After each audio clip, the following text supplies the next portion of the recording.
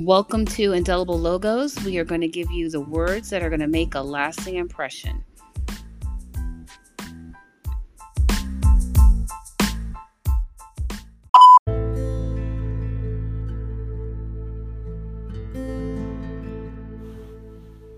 Hello, everybody. Thank you for tuning in to listen to another episode of the Indelible Logos podcast.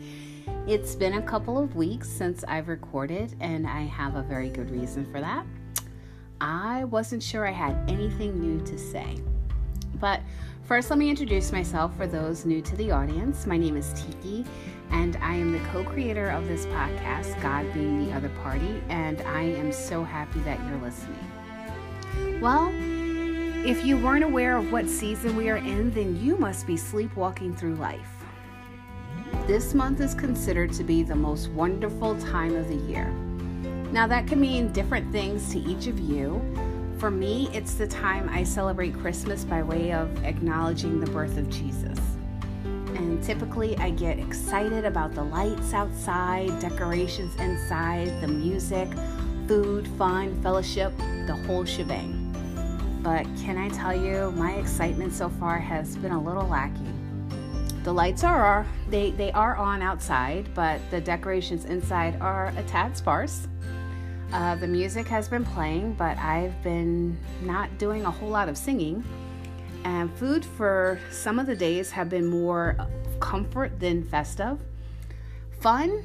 Meh. And fellowship, well, the only fellow I've been shipping it with is the woman at the post office. Why all the glum, chum? Well, I've been in another one of those struggles. And there have been so many reasons to have moments of hurt, not just for myself, but for others that I really care about. And these things that are called emotions and feelings are not for the faint of heart. Don't go jumping in those waters without knowing how to at least doggy paddle. But let me back up just a little bit. Many of you know in June I traveled to Tennessee because I was invited to present my work for the opportunity to have another book published.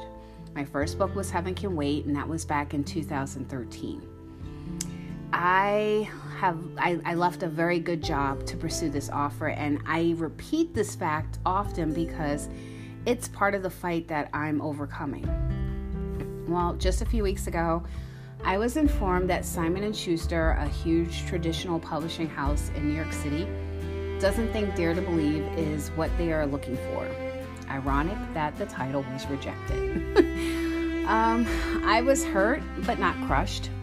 However, I'd be lying if I didn't say the rejection didn't pierce my faith.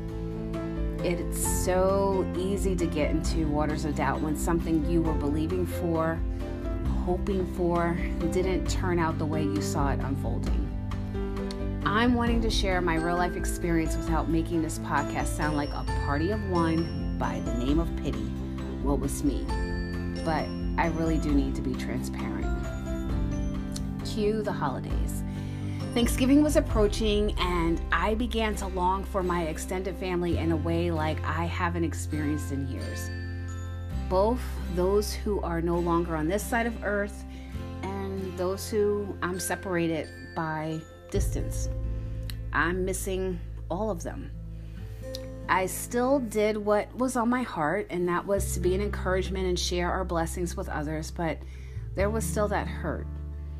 And the weekend after Thanksgiving, Francis and I, my husband, went to do our traditional thing, which is cut down our Christmas tree, and after much walking through the farm, we finally found one that we agreed upon, and we brought it home.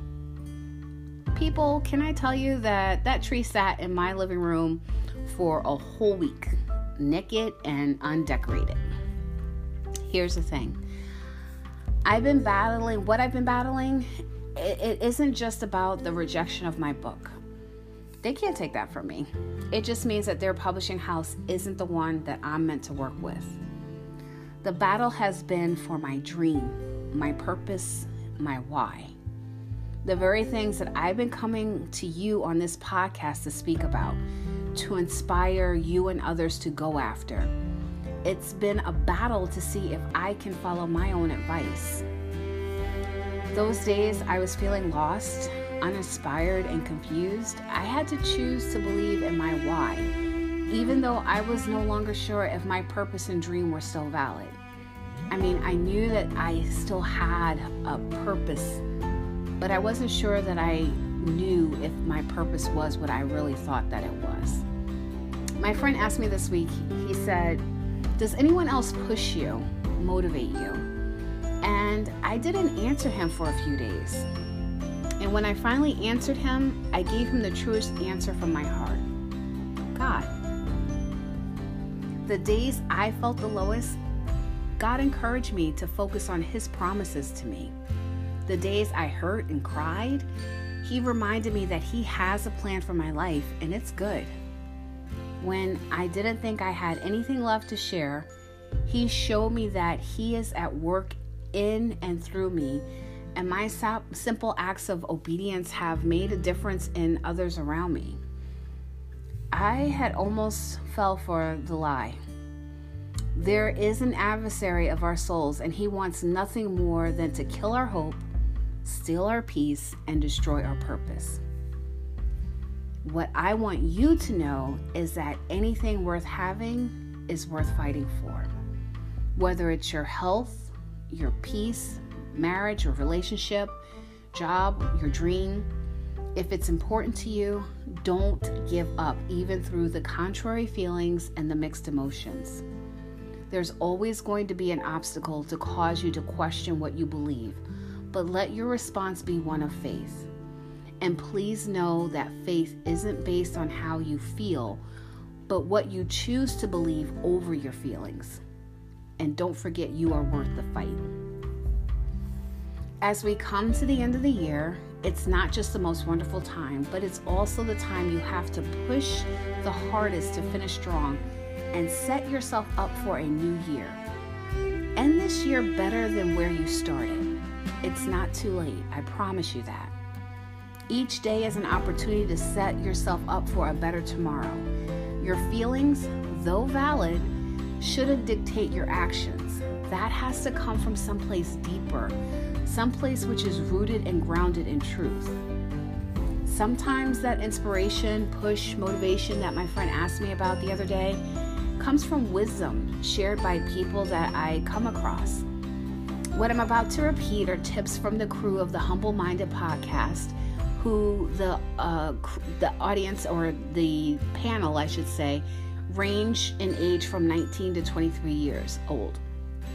And I love that I can receive wisdom, not based on their age, but based on wisdom. Here we go. Be faithful in the season God has you in. Taylor. Just because you are not hearing from God in a season doesn't mean that God isn't moving. Amanda. What you do while you wait matters. Amanda. What will you fill that space up with while you wait? Also Amanda.